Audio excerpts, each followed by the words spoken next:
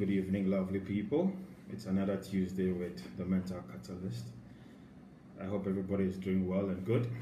This morning I woke up to another very sad news. A good friend of mine, a very good childhood friend, woke up to the news that she had passed. Why? COVID. So COVID is not a joke, my people. So please, let's adhere to the protocols and let's keep safe, because it's not fun losing loved ones, and it's really not worth it. So if we can prevent it, let's prevent it. So last week's session was basically about my going to America and the circumstances that led to me going there, and then some of the experiences I had right from the beginning. And some of the highlights of that was me taking the risk of not applying to university in Ghana and believing that God will help me get my visa, and then I'll get in there, and God being so good, yes, I was able to get it, and I got in there, and my guardian was able to get me to settle in my school, just Madison University. We talked about my experience with hearing Windows and Office and Excel and mouse and what they all meant, So, but that was good for laughter. It was fun laughing. So for those who still tease me with it, it's all good. It's all good. So today we are going to talk about, the title for today's session is "The Hustle Deepens." The hustle. So I think it was my junior year. That's like the third year in school, and I remember I took this class. It was a statistics class, and the teacher was called Dr. Fatia. Very nice Caucasian lady, and she was teaching statistics. And because I was an accounting, major, it was required that we take statistics. So I remember the first week, the second week, it was clear that it was going to be an interesting semester. So I remember after one of the sessions, one of the the teaching sessions, she called me and said, "Michael, would you mind coming to my office to see me?" So I went to see her. She was like, "Michael, it looks like what I was teaching, you seem not to be getting it. So do you mind coming by after class for a few minutes here and there for me to clarify where you may need assistance?" And I felt that was very it was welcoming. I didn't expect it. I was still trying to figure out, okay, how was I going to survive that class? So she offering to help me actually meant a lot. So after class, normally you have classes every week, right? So after every session, I'll go to her, and she would, walk me through. So I think somewhere during, let's say, half of the semester, she was like, "Michael, you know what? I think you can actually become a tutor. Why don't you teach other students, statistics?" And I found that very interesting, because now here I was a guy who had flunked O-level math, and now it's teacher, asking of him to come for extra classes in university. And well, I thought it was worth trying. And she was like, "You can make some money as well." But what she saw in me then was that she saw potential, and she realized that I was beginning to grasp what she was teaching. She also realized that I was doing well with the exams and homework that she was giving, assignments that she was giving. So she said, "Michael, why don't you just tutor? Try it and see if you like it." So then I actually started tutoring, statistics as well, whilst the class was still going on. But what that did for me was it taught me a lot of lessons. One, that you have angels. God places people in your path for a reason, and you have to be open to embrace it when they come calling. So when she reached out to me, I could have said, no, I'm okay, out of probably pride or ego or being shy or whatever it is, could have said no. But I took on her challenge, and it did me a lot of good. So all the time, God has a way of placing angels in our path. You just have to be open-minded and have the right energy around you, and have a thought process that allows you to see it and then embrace it. Secondly, it also helped me make some extra bucks whilst in school teaching. Then it also gave me the confidence that, look, I could always do anything that I set my mind to. Okay. So that was me teaching as a teacher. I teach at Manquoa, so for those who laugh, you can laugh. Then we moved on to calculus. I remember taking calculus as well, and calculus I didn't get any extra help or anything, but based on the confidence I had built from my O-level experience now in James Madison University being a statistics tutor. I also knew that even though calculus is more difficult than statistics, I could take care of it. So now here I was also paid attention, put in some time, and then trust me, guess what? I actually started loving calculus. Okay, so it also dawned on me that what, Michael, the sky is the limit. Anything you want, you can do it. So now I see people are teasing me, teacher man, I forgive you. Anyway, so that was in school. So now here comes the summer, and now summer I didn't want to do what do you call it? I didn't want to do campus job, so I decided to go work off campus. Now guess what? I went to get a job as a security guard. So I had 2 jobs as security guard for those 2 companies. One was very good, well established. I think it was called Vance Securities. Very big, and they take you through all of these classes, and they take you through all of the sessions, and you have to take an exam, and then you have to pass before they give you their certificate and then give you the job, right? So every evening we'll go for these lessons, and then when you're done they give you a certificate and give you a little badge. So now I had my ID as a security guard. You can imagine I was a security guard watchman. So then they'll place you on a site somewhere. Then the second one wasn't as established as the first one, so they just give you like a few hours of orientation and then give you your uniform, and they tell you who your supervisor is, and then they dispatch you. So I knew that I had planned to do 18 hours a day, 7 days a week, to be able to make some decent money to go back to school. That's for senior, or for my senior year. And then I think the minimum wage was not even, it was $5, I don't know, I remember, it was like $5 or $6 or something, but it's very low. So what it meant was, okay, if I did 24 hours, it's still not going to be a lot of money, but I still had to do it. So I took these 2 jobs, and then I was working like crazy. And I remember one day, I was working at another site, which was a Holiday Inn hotel, somewhere in Maryland, and it was a weekend. I think it was a Saturday, and it was an evening shift, so I think around 11, 12. I had guns blazing. Armed robbers had come to the Holiday Inn, firing and shooting and robbing. Guys,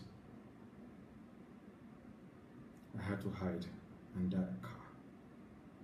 Security guard watchman. Guess what? I didn't have a gun. We only had a torchlight and pepper spray or something like that. Oh yeah, I went under a car and was shivering. I was just praying to my God that God deliver me and protect me. And this one there, and it was really that bad because the guys came fully loaded, and they did a lot of action. The following day, I said to myself, this job I don't want to do. So I went to the office and I said, please, here are your equipment, your uniform, your pepper spray, your watch, whatever, your torchlight, whatever. Please, I quit.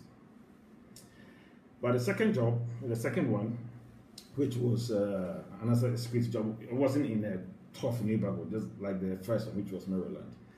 So what I did was, I had a good friend who also had another business, and he was into looking after mentally challenged people.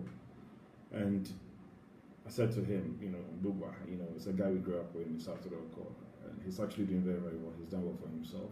And we're very good friends from the best all the way, to America. So then I said, look, I'm about done with summer, but let me do 1 or 2 things for you so that I can also make some buck. So I went in there, and then they put you in the house. You have, you're like 2 or 3 or so mentally challenged people, and you have to look after them, make sure that they have their bath, they eat. If they poop on themselves, you have to clean it. Some of them will spit on you. You have to have patience. So I went through all of those things, and it was interesting because I was learning who I was. And for me, even though I had never really hustled before, I embraced it because it was teaching me that, look, you can have your highs and you can have your lows, but whatever you do, learn from it. So all of these lessons, I kept on banking them in my reservoir. Remember I talked about the reservoir whereby all your adversities and challenges and frustrations and painful things people say to you, dump them into that reservoir so that reservoir motivates you for you to move on. But in doing all of this, I'll always talk to myself and I'll say to myself, you know what? I can do this. I can do this. I have to finish this race. I have to finish it because I've started. Now, as a security guard back then, I was called a floater. And a floater means that when I'm done with my shift, they can call me anytime and say, no, Michael, are you open for another shift? So basically, I was actually doing continuous 18 hours. So a number of friends who always wonder where I get my work habits from, it's based on my experience then, because I could do 18 hours straight. I remember one time I was working in the mall and a guy came in there armed and he wanted to rob the shop I was guarding. I looked at him, I knew he was going to do something. I wanted to, like, create a scene. He lifted his shirt up and he had his gun, his pistol there. Oh yeah, and I turned my head. And I started, my prayers again in my head. God, please save me now, save me now, That guy did his action. I mean, he didn't shoot or whatever it is. I think he just stole a few clothes here and there and then he left. But what else told me was this: Michael, okay, you have to know your place. This kind of level, it's good, it's okay, but I'm not cut out for it. I'm not cut out for it. Now, a lot of times we find ourselves in situations where they may not be the most ideal, but we despair. Do not despair. Embrace it. Embrace it. Because the lessons in there are the lessons that are going to position you for tomorrow. And when I look back at my life, being a security guard, being a floater, being, looking after mentally challenged people, cleaning poop, having people spit on me, and you can't hit back, you can't yell. It takes a lot of patience to do that. And whilst going through that, you also have to ensure that you're not demoralized. You don't get depressed. You don't get depressed. So you always have to hold on to faith. That no matter where you find yourself, whatever you look up to, whatever God you worship, always know that there's a purpose for it. There's a purpose for it. Hustling is not a bad thing. It's not bad because when you're not hustling, you're not discovering other parts of you. A lot of times we live within our comfort. We stay within our comfort zone. But anytime you're comfortable, you're not developing, you're not growing. So personally, I hate to be comfortable. I always want to push myself. Because that is how I learn. In the process, I'm trying to discover who I am. It's very important to know who you are, know thyself. Because when you know what your strengths are, what your weaknesses are, what your likes are, what your dislikes are, the chances of you succeeding is high. But a lot of times, we don't allow ourselves to know ourselves. That's the hardest thing to do. You can always talk about other people, but we don't like talking about ourselves. So what I'm trying to say here is this. Find time to reflect. I do daily reflections, weekly reflections, and monthly reflections to figure out, okay, what am I doing well, what am I doing wrong? Is there something I could do better? And I take criticism fairly. I take it fairly because guess what? I always tell folks, those who know me, they laugh at me, they tease me sometimes. I tell them I'm a lion. A lion does not mean that, I don't have feelings, I don't have blue moments, I don't have blah moments. I have them, but I always dig deep.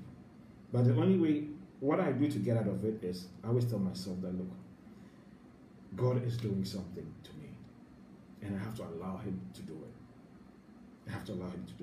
So let's embrace the difficult times. Let us reflect. Let's talk to ourselves.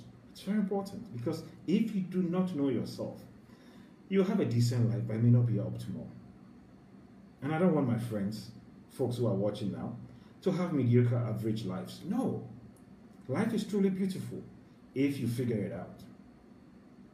So it's very important for you to know yourself. Okay? So today's session was the hustle deepens. Being a statistics teacher gave me a lot of confidence. Loving calculus gave me more confidence. being able to teach others also gave me more confidence. And I do these sessions from time to time because a good number of friends always ask, Michael, what drives you, what motivates you, what keeps you going? We know, look, you're really having a tough time. We know things are hard. We know you're struggling here and there. But why? The reason why I keep at it is this. I have seen the end of the hustle and the struggle. And it is beautiful. We made it. I saw people around me who have slaved with me and struggled and cried and insulted me and fought me, all jubilating and celebrating and happy. But my job is to lead to the very end, where when it's all said and done, we did it. I remember very well one of the sessions, Rita Nyankusi asked me, why did I want to be a billionaire? Now let me answer that question now. It's not about the material things. When my good friend Alma died, she had the sickle cell condition. And one of my motivations, priorities was, I'm going to make billions of dollars and I'm going to contribute to the research in curing or preventing sickle cell. Now, when you have such an ambition and a vision, no matter what hardships confront you, you keep putting one foot in front of the other, one step at a time. So it's not about the material things. It's about, look, how do you create resources to be able to effect change? So if you're watching, I want you to have visions that transform and impact humanity. I have seen riches before, and I've seen poverty. They are both equally interesting things, but you got to choose which one you want. So please, the lesson in today's session is know thyself, talk to yourself, be honest, okay, to yourself, be critical of yourself, and get out of your comfort zone and dare and do more. Life is truly beautiful. So until we meet again next Tuesday, please take COVID-19 protocol seriously. Do not joke. Don't take it for granted. Life is precious. I don't want to hear somebody else I know has passed because of COVID. If it's truly your time that you gotta go, you will go. And if that's what it is, go on your terms because you lived your life. So until then, I love you guys. Take care and catch you next Tuesday. Bye-bye.